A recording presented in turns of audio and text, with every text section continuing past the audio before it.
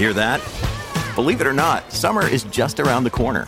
Luckily, Armor All, America's most trusted auto appearance brand, has what your car needs to get that perfect summer shine. Plus, now through May 31st, we'll give you $5 for every $20 you spend on Armor All products. That means car wash pods, protectant, tire shine, you name it. Find out how to get your $5 rebate at armorall.com. Armor All, less work, more clean. Terms apply. When you need mealtime inspiration, it's worth shopping Kroger, where you'll find over 30,000 mouth-watering choices that excite your inner foodie. And no matter what tasty choice you make, you'll enjoy our everyday low prices, plus extra ways to save, like digital coupons worth over $600 each week. You can also save up to $1 off per gallon at the pump with fuel points. More savings and more inspiring flavors make shopping Kroger worth it every time. Kroger, fresh for everyone. Fuel restrictions apply. You're listening to the best of the TomBernardShow.com, brought to you by Bradshaw and Bryant. Who, me? Well, I'd like to know if I was married to a whore piece of shit. You could just look at her license. The special stripe. That was amazing. Oh my gosh. Coming by sweet corn, potatoes, onions, pickles. It's not how you use them, sir. It's really sickening that anybody would be into radio this much. It is un-goddamn believable. I think I'm going to hell. I just realized that. Thank you, Tom. You're just delicious. That's why I drink. We're here today with Michael Bryant, Bradshaw and Bryant. Michael, what's going on? You know, we keep getting phone calls, and it's interesting because people try to handle a lot of stuff on their own, or they try to talk to the adjusters, or they wait, and they think maybe it'll cost them money if they talk to me. And, you know, we tell them it's free to talk to us. I go through what their rights are, and, you know, we try to help them as best we can. We don't sign everyone up. Sometimes I just give them advice, and they go from there and then call us back later. But the key is that they don't know all their rights, or they're not told all their rights by the adjuster. And that's one of the things we try to make sure that they get, you know, they get that understanding so they can help themselves and their families as best they can. And the number is? Is 800-770-7008. Or at the website, which is minnesotapersonalinjury.com.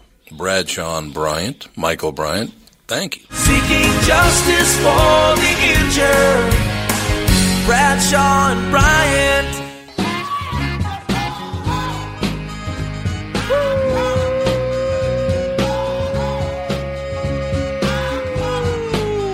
Welcome back, everybody, to another episode of the Best of the Tom Bernard Podcast, brought to you by Bradshaw and Bryant.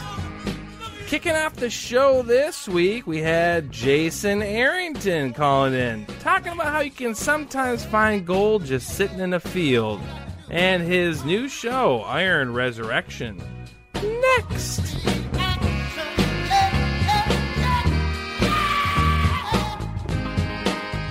Ladies and gentlemen, Jason Arrington, Shag with us, Iron Resurrection. How are you? I'm great, man. Thanks for having me on, guys. Why do you get the good name like Shag? Well, I mean, I didn't pick it.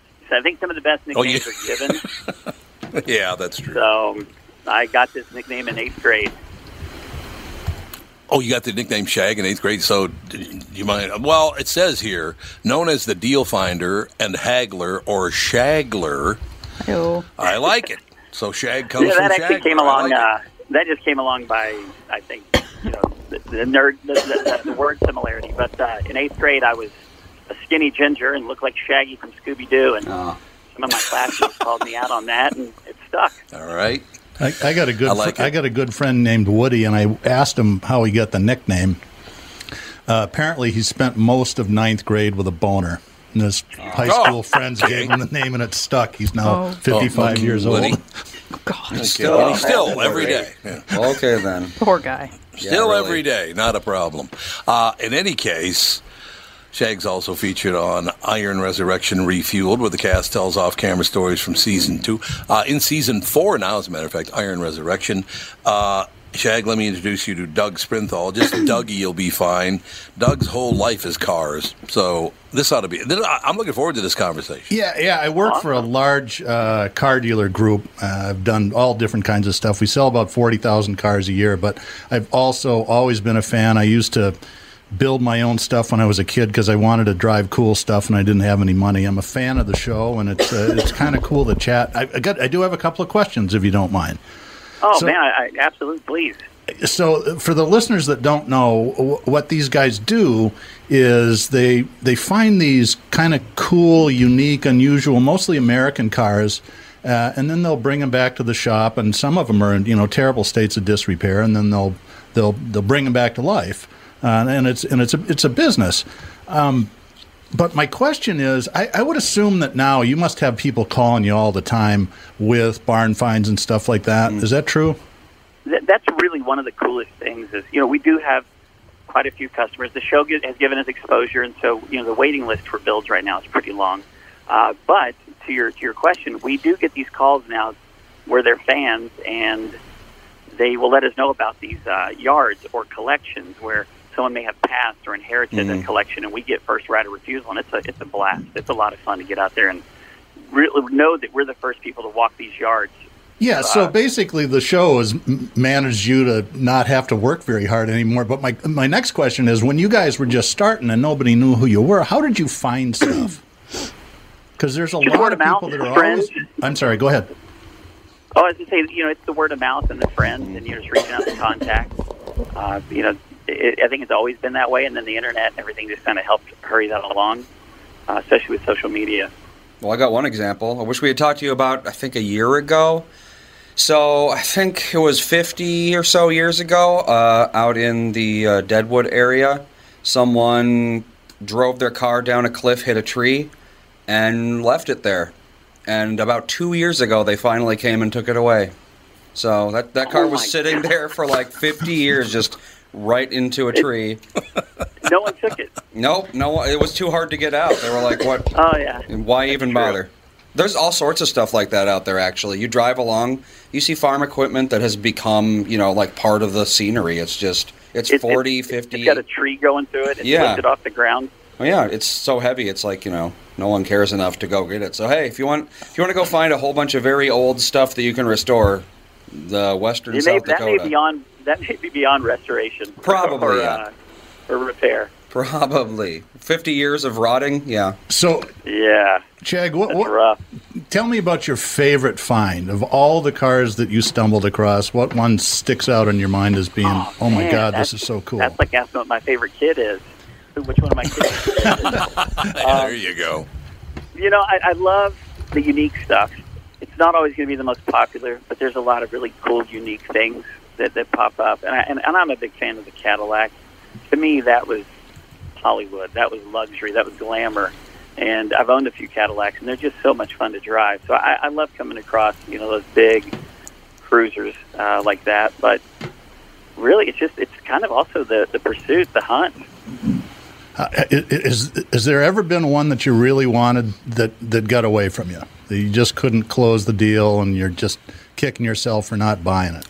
Well, there was one that we actually built that the customer that I really was hoping something would fall through and it would end up in my lap, and that was the Cadillac from season 1, our finale, the '64 convertible. Just watching the guys build it, watching the process and all the work they did, man, it was tough to see that one go. I owned a '68 DeVille Convert years and years ago, and I loved that car. When I sat and I got divorced, I had to sell it because I moved into the requisite townhouse. It was too long to fit in the garage. Oh, I bet. You could have moved into the Caddy. Yeah, it was longer than a Suburban. I think it was about 23 feet. Yeah, that's crazy. Anyway, I got a couple more questions for you. I saw in your bio that you've been commentating at Barrett-Jackson a couple of times. Well, I got asked by Motor Trend last year to come out for the Scottsdale auction, and I did a lot of off-the-block spotlights. So I was able to, they gave me the opportunity to walk around and check out all the vehicles, and I had like a daily pick, and we did a feature on one vehicle a day.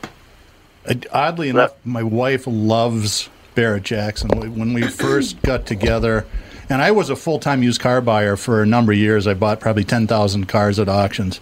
But I would always watch it because this is the stuff that I really love. And she came down, she goes, "What are you doing?" And I says, "Well, I'm watching a live auction." She goes, "Don't you do that for a living?" And I said, "Yeah, but not these cars." And so she sat there. Yeah, this one's different. Yeah. And she sat there for 4.5 hours. And now every winter we'll go down on Saturday and then Sunday and play the game where, guess how much this is going to be. And I can usually get some of that stuff close. But what I've noticed, especially this year, and maybe you have a comment on it, what they call the resto rod. So they take a classic car and then they rebuild it to specs that are way beyond what the car ever was when it was new. I mean, twice as much horsepower, super cool body work and all that sort of stuff. They're really unique vehicles. But, in the past, the originals always seem to do more money, like a 69 Chevelle or whatever it is, split window 63 Corvette. But now it seems like the resto mods, the really nice ones, are bringing more money than the originals. Have you noticed that? Well, and that is crazy because normally when you do a resto mod, you're doing it for that customer, like their specific taste and what they want. So those are normally considered like a passion project because you're taking something, you're building it to a request or a taste, and then it's for that person. So it'll be tough to resell. But I did see that. I did see that some of these customs, I guess it's more general customization now as a whole, and those are selling, and people are getting away from doing the full, numbers matching restoration. Yep. But it is fun to sit there and do the guessing game, and it also depends on the time of day because it's after happy hour. Yes, Saturday night is not the time to buy a car at Barrett Jackson. No. I can never guess those prices. A triple black 66 Continental convertible, and I had it guessed at maybe like $140,000. It was a nice car. It cracked $300,000. Man. And yeah. My wife's like, it was getting thick in there. Then. Oh man, it was. And they stall out, and then they kept going, and it kept going, and kept going, and then all of a sudden, you paid too much at Barrett Jackson when the auctioneer starts clapping. Oh yeah, exactly. Like thanks for the vacation. Yeah, that's right. Yeah. But it seems to me, and I'd like to get your opinion on this. I think the real bargains are actually on Sunday morning. There's a lot. Well, they're also during the week. Leading up to it, like the daytime and like during the week, I've seen some really good deals. And, Sunday morning's good. Honestly, I think it's any time before the bars open. You kind of get some really fair deals. It's a pro buying tip from Shag at Barrett Jackson. If you've never watched it, it's really a fun thing. My wife is not a car person, but it's fascinating. It's for those of us that bought cars at real auto auctions. It's slower than death because they'll spend 4 or 5 minutes selling a car, but it's still it's pretty cool. Saturday is definitely a fun day to watch. If you've never watched it, tune in on Saturdays. They give a lot of backstory, a lot of history. There's also a lot of charities. People donate cars for auction for charities, and I always enjoy watching that Saturday afternoon and evening auction because of all the great causes and the backstories on a lot of those cars. Yeah, the serial number 1 2020 Corvette, which is a big deal car. Rick Hendricks, who owned a former race car driver and owns a whole buttload of auto dealerships, paid $3 million for it, and the money went to charity. General Motors turns that money over to charity, which is that's really a cool thing. Yeah. I think last year, or maybe it was 19 or 18, a car sold for charity, and then the guy turned right around and replaced it on the auction, and then sold it again, and that money went back. It's like doubled the income towards the charity. It was pretty cool. Nothing like old white guys that get drunk and want to give a lot of money away. That's awesome. I can't wait to become one. Yeah, right. Well, the show's taken off, so tell us about Refueled. So what are some – I haven't seen any of these episodes. What are the off-camera stories? Refueled was a one-time thing. The show is Iron Resurrection, and we are in our 4th season. And Refueled was an opportunity that we had where me, Joe, and Amanda, and some of the other guys in the shop sat down and told behind-the-scenes stories based on the episodes from Season 2. So we took 7 episodes from Season 2 and just really just kind of did a behind-the-scene panel type of thing. So that was a one-time deal. We haven't shot any of the Refueled since then, but the main show is Iron Resurrection. And I see in your notes you were also on, you did an episode of Triple D, is that right? Oh, yeah, Diners, Drive-Ins, and Dives. A good friend of mine owns a barbecue sandwich spot called Slab, which is an acronym for slow, low, and bangin'. And it's an amazing restaurant. And so he's like, hey, guys coming out, you should come hang out. And I knew on that show, if you said something kind of off the wall while they're asking you about the food, you'd probably make the cut. Oh, yeah. So of course, it's I said something right? ridiculous. Yeah. And I made the cut. But yeah, that was a lot of fun. Did he have his red Camaro there? Does that travel with him? He did. Okay, good for him. Absolutely. He the host of that show drives a particularly nice. It looks like probably about a 68. Yeah, I was going to say 67, 68 convertible. That's a custom color. House of Color actually made that color for him. Oh, wow. So I don't know if it's Guy Fiero Red or what it's actually called, but I do know that is a one-off color made by House of Color, which is kind of cool. Thank God they didn't paint the car like spiked blonde. Oh, God. Weird yellowish. I agree. Yeah. You'd have to keep repainting it. Yeah. So is your shop in Austin? The shop is actually on the outskirts in the hill country. It's more of a destination in the hill country. Okay. And that's by design because it's beautiful out there. It's about 25 miles west on Highway 290, and it's a really nice drive, tucked into the hills, and it's a great area to go drive your car or motorcycle. And then that's why Joe and Mandy picked that location because they wanted to be a destination, not just kind of mixed into an industrial complex. I got it. Yeah, I went to Austin for work a couple of years ago. I'd never been there before. I'm like, this is Texas?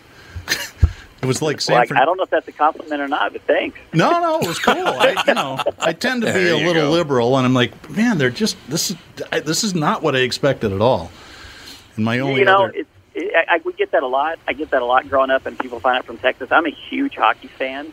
I always have been, and in Fort Worth, where I was born and raised, we always had minor league teams, and I remember going to the games. And then as I got older, I realized, I guess if you're from Texas, you're not supposed to like hockey.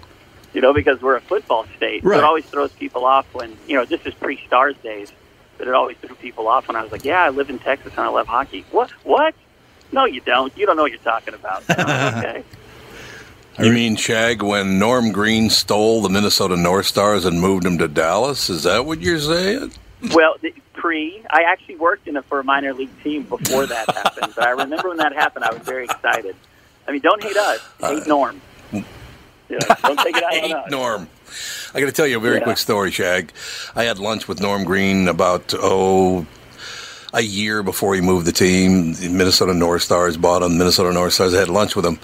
The entire lunch, he had about a 2-inch hair hanging out of one of his nostrils. It was really hard to eat. And you never told him? Nope, I never told him. That thing was flagging back and forth the entire lunch. Oh, man, I wouldn't be able to pay attention. That's like a party favor hanging off his face. It is a party favor. You're absolutely right. That's amazing. You are correct. Ladies and gentlemen, Iron Resurrection shows every Wednesday evening on Motor Trend Network. Jason Arrington, known as Shag, of course, in its 4th season, Iron Resurrection. Well, it was great listening to you guys talking about cars because you both know a lot about them, and that's always a good conversation to listen to, people who know what the hell they're talking about. That's terrific. I could have gone on and on. I've got 50,000 questions lined up, so... Well, we'll have him back on if you'd like. Well, come back and do the show again. That'd be great, Jace. I'd love to have you back. I'd love to. It's been a lot of fun. All right, young man. Thank you, sir. Thank you. Have a good day. Bye. Bye. Jason Arrington, Shag, ladies and gentlemen, from Iron Resurrection. We'll be right back with the family. Best of the Tom Bernard Podcast. My pappy said, son, you're going to drive me to drinking if you don't stop driving that hot rod Lincoln.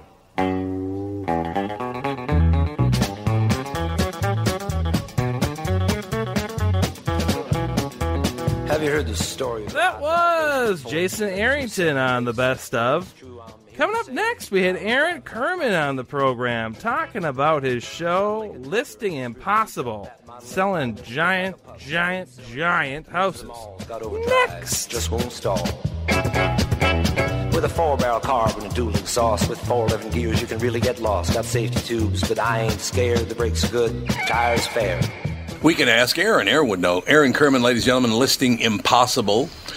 Kerman and his team tell stubborn multi-million-dollar mansion owners what most other agents won't. They will tell them the truth. He'll do whatever it takes to get their challenging property sold. But first, he must convince them to let go of their pride, recognize their mistakes, and follow his plan. I couldn't agree more, Mr. Kerman. How are you? You damn right, Tom. I know what you're saying. Can Aaron not hear me? He should be able to. We just were able to hear you. We were having some challenges, but we're on now. Well, it's good. You're at the right place because I have challenges every day, Aaron. Welcome to my life. Welcome to my life. I'm right there with you. No, we were just talking about. Seems like the better we do, the more challenges we get every day. I understand that completely. It's kind of interesting that what we're talking about, Listing Impossible, CNBC original series Listing Impossible. There are 3 episodes left this season, as a matter of fact. Aaron Kerman and his team tell stubborn multi-million-dollar mansion owners what most other agents won't. They tell them the truth. That's got to be hard, Aaron, to tell those guys the truth. You know, it's surprisingly easy. We really love to do it. And it's part of who we are. We diagnose problems, and we don't sugarcoat it. But what's really interesting is the reactions that they give us. I would imagine that's true. Now, I do have to ask you a question about this, because we're talking about houses that have massive property taxes on them. Since the whole SALT tax thing went away and again, I'm not going after the Republicans or Democrats or Trump or Bloomberg or anybody. I'm just asking. Since you cannot write off your property taxes off your federal return now, did that crush those homes, or at least do a lot of damage to them? You know, I was very nervous about it at first, but to be fair, we really haven't felt much of a difference. Really? You know, it seems the rich are still getting richer, and, you know, I specialize in selling in California, and, people still want to be here, and it seems as though they're willing to take the tax hit. You know, I'll say this very quickly. It's off topic, but, you sit around and you watch television, and then 10 years goes by, and all of a sudden everybody's worth $60 billion. Aaron, how the hell did that happen? Man. I ask myself that every single day. I grew up from a very modest family myself, and I look at the numbers that cross my desk on a daily basis with people buying all cash, and it's unbelievable how much money is out there. And it's not just the, $50, $60, $80 million houses I sell, or 5 or 6. Sometimes, we see it at the 500 and 800, and people are just paying cash for these properties. Really? So, yeah, it's shocking. It's shocking. I mean, there's just so much money out there. And I always wonder how everyone make it, how everyone got to that point, because not everyone, but, obviously specific people. But, it's tough out there, and it's not easy to make a dollar. And so it's quite fascinating. But what I've noticed is the people that have made it and people that do have that kind of money are very, very frugal with their money and really tend to watch every penny. And that's why my job oftentimes is so hard. And so when people watch our show, they see the reaction of people pretty much not wanting to spend money to sell a house. And sometimes, money does not buy good taste. And sometimes a lot of people have made very bad decisions in the real estate purchase. Right. I can understand that. Now, L.A. Nick you have that question about the most expensive home ever sold? Yeah, so I just saw something recently. It was one of the most expensive in California. And I also wanted to say this. I spent a lot of time in Calgary, lived in Los Angeles for a long time, and I have a lot of friends who rent their homes because they get so much money. It's like $30,000 a month for a month. Really? For a nice house up in Mulholland. So they rent them out, and they rent apartments because they're making crazy money a month just renting their house. But I did notice almost every single person that I know who's renting their home, the people that rent them are not Americans. They're mostly... Yeah, we do a lot of business on high-end rentals, and it's not uncommon for us to get anywhere between $30,000 a month, and it could go up to, no joke, are you sitting down, $500,000 a month. on these rental properties, depending on the price point of the house. And it's a very, very, very lucrative way to make money. Yep. Last year, we had 4 sales above $100 million.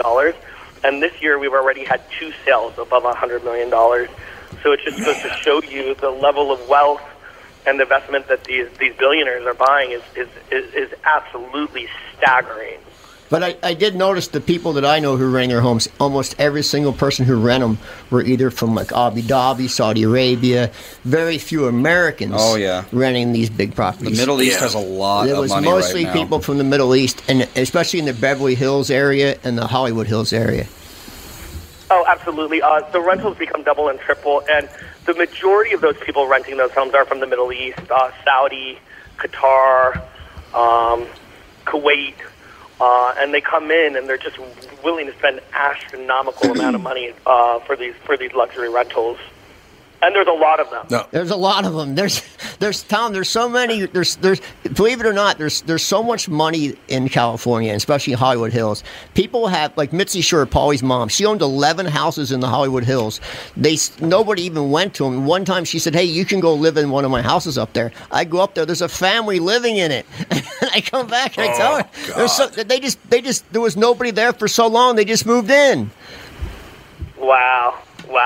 And by the way, that's one of the really big liabilities of these rentals that we have too, because there are hoarder situations, and believe it or not, once somebody is in a house, it is hard to get them out. It's not as easy as just calling the police. No, I went through it firsthand. I actually rented a house in Hollywood, and it was an ad on Craigslist, and I went and met the people. It was a well-dressed couple. They let me in, and beautiful craftsman home. And they wanted, at the time, this was 20 years ago, they wanted $2,800 a month, first, last, and security. So I paid it, signed the lease, moved in. And 2 days after I moved in, there's a knock on my door. I look out, it's 2 sheriffs and a guy. And I open the door, I'm like, "Can I help you?" And the guy's like, "Yeah, what are you doing in my house?" Because the people who rented it to me, that happens all the time. We just had a very similar situation where somebody was living in a $10 million house, and it took them 1 year to evict basically a squatter. Yeah. Oh, God. Was it furnished? So the sheriffs told the guy... It was furnished. There you go. Good. Nice. So basically the person was living the life of luxury for a year, but ultimately we were able to get them out, and the story ended well. Yeah, mine did end well, too. I made a deal with the homeowner for me to keep renting it, because I got screwed, too. I mean...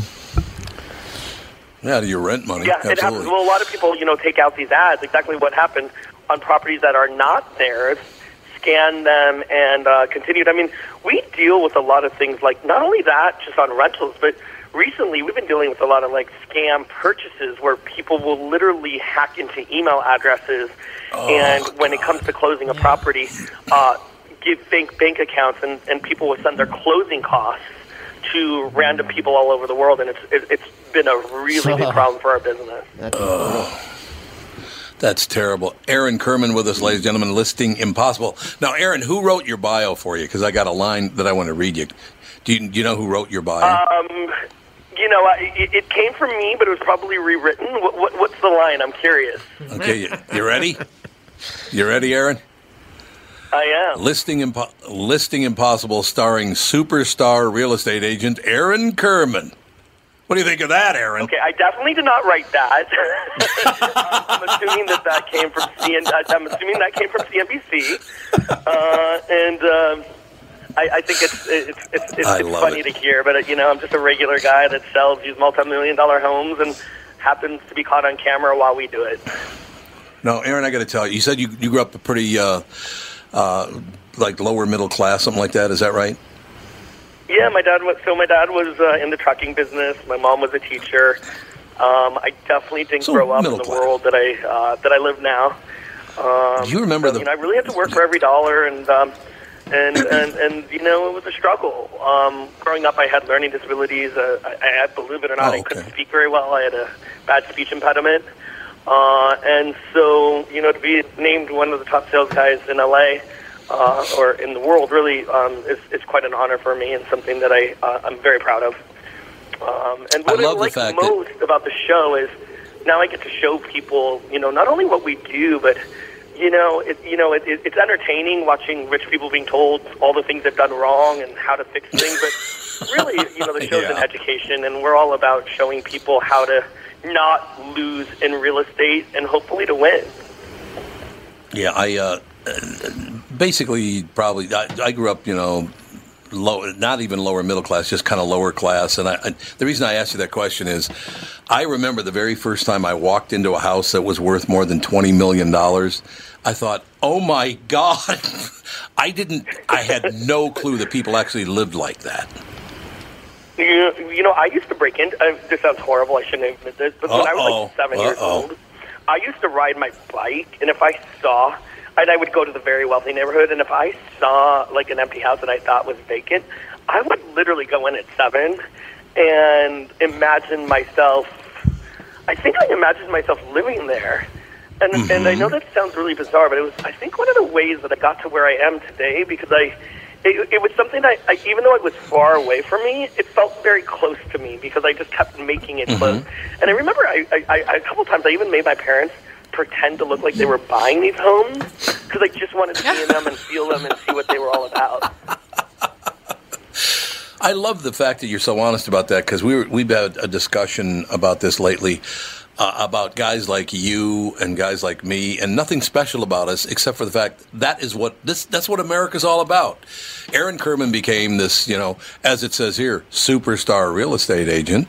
I ended up having a nice career and meeting a bunch. That's what, to me, America's all about, that Aaron Kerman can go from, the teacher and then trucker, mom and dad, which is great. It's a great way to live. Nothing against that. But to telling multi-millionaires and billionaires, you're doing that wrong. That's America to me, Yeah, by the way, it's something that I think we should all be so grateful for. Because while we have our problems, America's just such a great place to be able to succeed, in my opinion.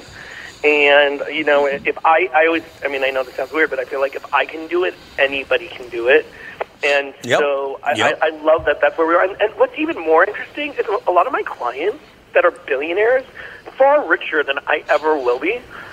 If you hear their stories are equally as interesting. And a lot of them started from literally nothing and grew these multi-billion-dollar businesses and became who they are. And it's really interesting to be able to see and watch. It is. It is a lot of fun to watch. I think people living vicariously through you, watching Listing Impossible against on Wednesdays at 9 o'clock Central Time, 10 o'clock Eastern Time, of course. 3 episodes left this season of Listing Impossible with Aaron Kerman. I think people are living vicariously in these houses as you show them these things. They picture themselves telling a billionaire, you did this wrong, right? Yeah, well, I think it's a little bit of an aspiration because, our show is a gateway into these luxury houses that a lot of people cannot get into. So it starts with what I call house porn. It gives that, it's that sensation of that house porn moment. And then when you add on, a combination of rich people being told what they don't probably want to hear, and then on top of it, we have takeaways.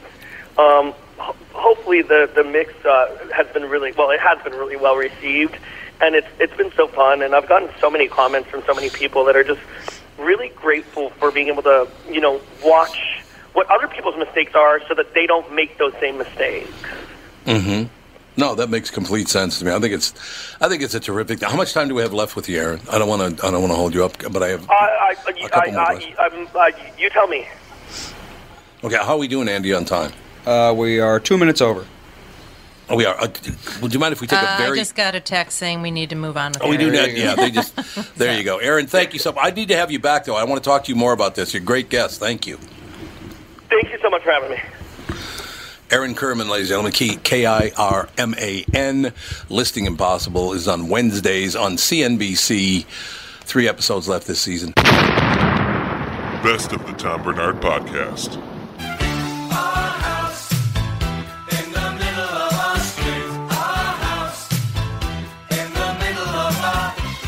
That was Aaron Kerman on the Best Of. Coming up next, closing out the show, we're opening up the all the way back to episode number 516 with Christo Doyle, the inventor, the creator of Gold Rush. We're talking about real gold now. Next. Father gets up late for work. Mother has to earn his shirt. Then she sends the kids to school. Sorry about that. Christo. Yes, how are you? I'm sorry. My phone started. I thought my ringer was off, but it was not. And I got no clue what I'm doing, Christo. Let's be honest. Don't worry, me neither. Christo Doyle is the series executive producer and on-air host of the pre-show called The Dirt, which pulls in big numbers, by the way. Christo gives an inside look on the Discovery. I love the Discovery Channel, by the way, Christo. Everybody does. Everybody loves Discovery, don't they? I do. Good to hear. Very good to hear. Discovery Channel's #1 rated show, Gold Rush, and The Dirt. The Dirt, Gold Rush. Just those two words together, everybody gets excited. Doesn't matter what you're talking about, even. I mean, this thing that's going on in North Dakota right now with the oil, some people still refer to that as Gold Rush anyway, even though it's oil. Those two words put together for the last, 150 years in America, those are big buzzwords right there. Absolutely, they sure are. So tell me you want to talk about The Dirt first or Gold Rush? Well, let's talk about Gold Rush. All right. Because I think the Dirt kind of happened by mistake. I like that. I was kind of thrust into something that I never thought I would be thrust into. But you're right, Gold Rush has kind of been a phenomenon for us. It is the #1 show on our channel. We are going into a very exciting Season 5 on October 17th at 9 p.m., and I'm really excited about it. We got some incredible stuff that happens this year, a lot of twists and turns, and the most gold we've ever had this season, which I can't often say that. I should mention, by the way, it's 8 o'clock Central Time, because we're in the Central Time. Exactly. So The Dirt's on at 7 o'clock Central, and Gold Rush is on at 8 o'clock Central Time on the Discovery Channel. You said more gold than ever? Yeah, more gold this season than ever, which is something I worry about every year. I think the viewer obviously likes to see what we call the gold cleanups when these guys weigh their gold. We see a spike in ratings when these guys do those, and we have more of those this season than ever. And I'm not going to give away who weighs what, but we get more than we've ever gotten, which is truly exciting. And I think it will rope in a lot more viewers. Now, do most people think, the Klondike or wherever, do most people think that the Gold Rush is over and there's just no more gold out there? The average viewer, do they think that way? Yeah, absolutely. I mean, up in this area where they're mining is outside Dawson City, where the Gold Rush that we all think about happened. It was 1896 to 1899, and that's where a lot of that's where Bonanza Creek was. That's where the 3-year rush really happened. Mm-hmm. And they basically had very primitive tools. Yeah.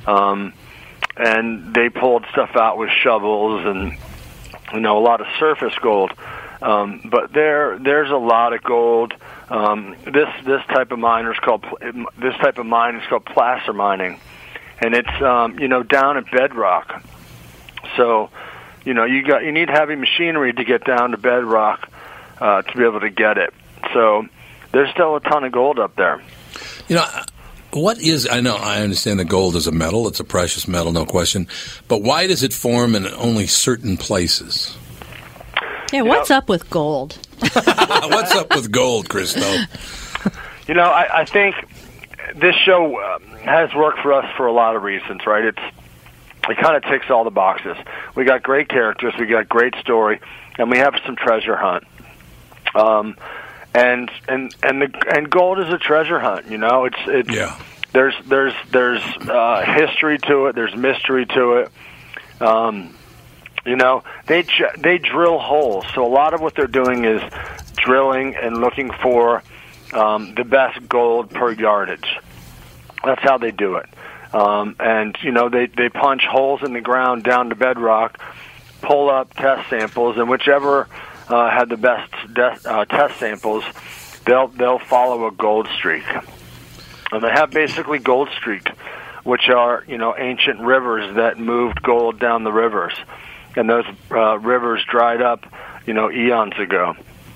And that's where they'll go hunt the gold down. How deep do they have to go to find? Everywhere's different, and I think, I live in the city. I grew up in the city, and they let me know that every time I see them. But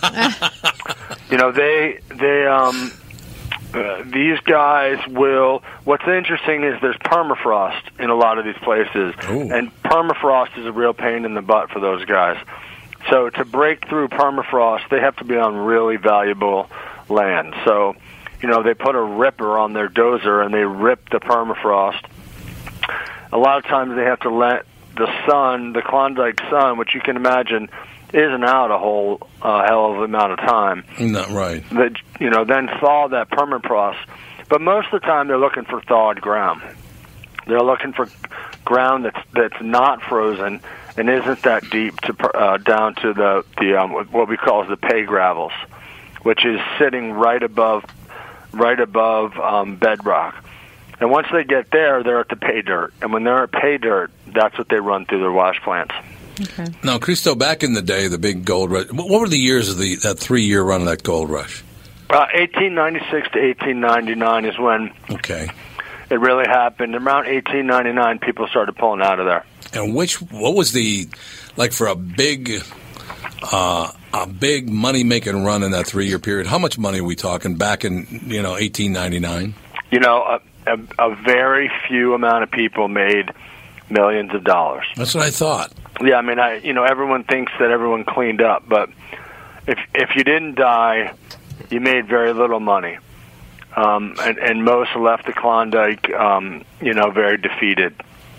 We watched a mini-series about that. It's called Klondike. Yeah, and it didn't sugarcoat the whole situation at all. I didn't think. No, it was miserable. Yeah, it was a miserable experience, and it was cutthroat. And these were a lot of desperate people. There's no question. Is it a cutthroat business today? Yeah, it is. It really is. I mean, these guys are. These are some hardened guys. These are tough guys. And they're all vying for land. There's very little virgin ground that's still up there.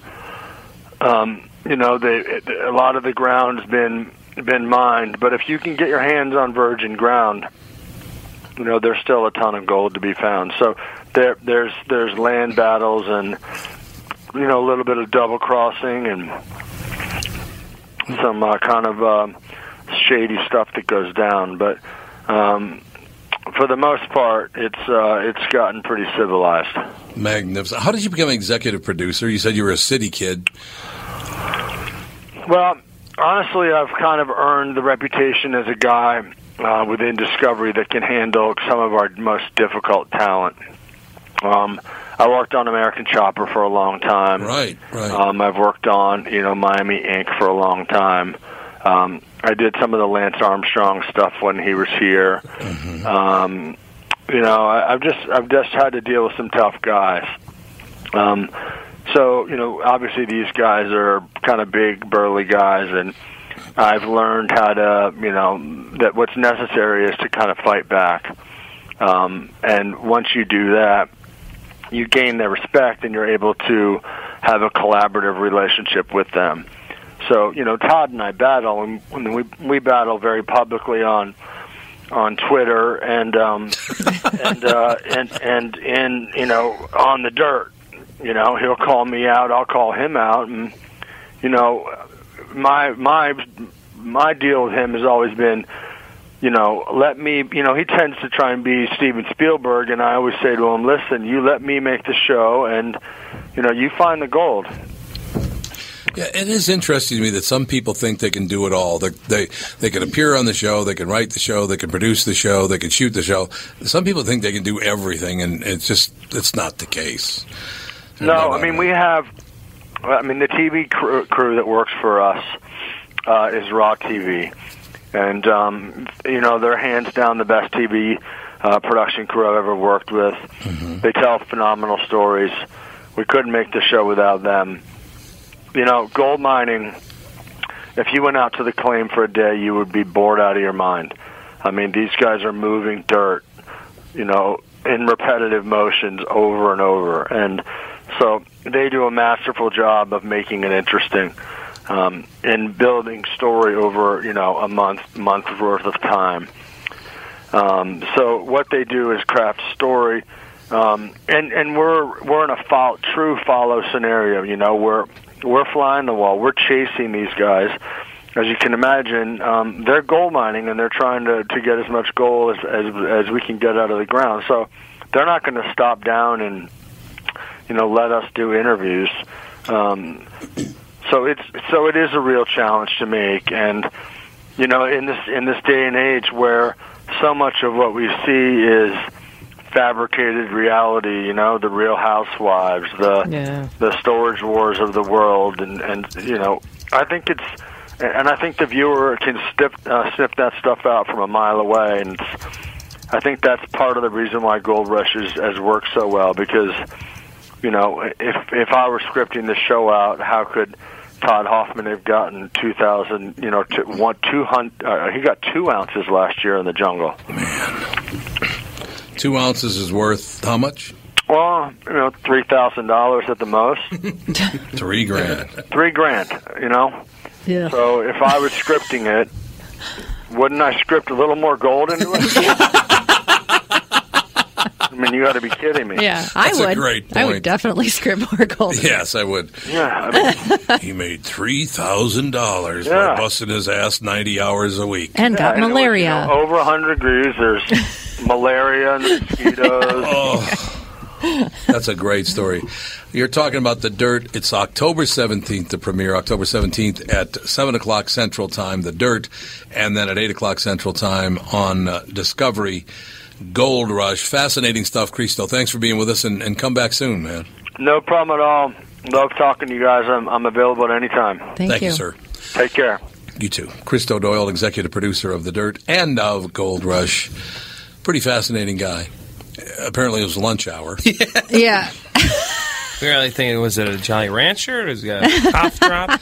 Tootsie Roll? I thought he might have had Chew in for a while. I can't even imagine those guys up there. Oh, God, no. I cannot even imagine. I really liked him, though. He's an interesting guy. Don't you think? Oh, absolutely. It is that miniseries that we watched was kind of, was a little bit overproduced and such, but it was, I had no idea that there were that many people just Klondike, walking. Yeah. They were walking and carrying everything they owned over these mountain passes, and they had a very short window to get there before the bad weather would set in, and then as soon as they pitched a tent, the horrible weather came in. It was really a nasty existence. It's about the gold rush, the Klondike gold rush. Most of those, a lot of people did die. They didn't even make it through a winter. Yeah, they did. Where's Klondike? The Yukon Territory. The Yukon Territory. It's in the Yukon Territory. Challenge of the Yukon, right? Alaska. Sergeant Preston? No. Yukon is Canada. Canada, It's a province in Canada. I thought it was like Alaska, too. Everybody thinks it's basically Alaska, but it's not part of the U.S. The Klondike is, I think, part of Alaska. I think Klondike part of it is. You might be right. What would you do for a Klondike bar? God. Let's see. Klondike. If you're Christo Doyle, you'd eat it while you're doing an interview. Do they still have Klondike bars? Oh, yeah. Oh, I didn't know. It is just the Yukon. It's the Yukon. Oh, I thought it was part of Apparently Alaska. not. I think everybody thinks that. Oh, it is. It does extend into Alaska. I knew it! So it's part of it. I can't, why would you even go there? For gold. To make your millions. Can you imagine in 1889 or whatever, $1 million in gold? What would that be today? God, yes. You'd be a billionaire. There were 100,000 prospectors, 30,000 made it there, and 4,000 found gold. So, yeah. All in all, it was really worth it. 1 out of 25 people actually found some gold. Yeah, and that doesn't say a lot of gold, just some. Yeah, and they were constantly trying to swindle each other out of their land deeds and all this stuff. It was, yeah. Yikes.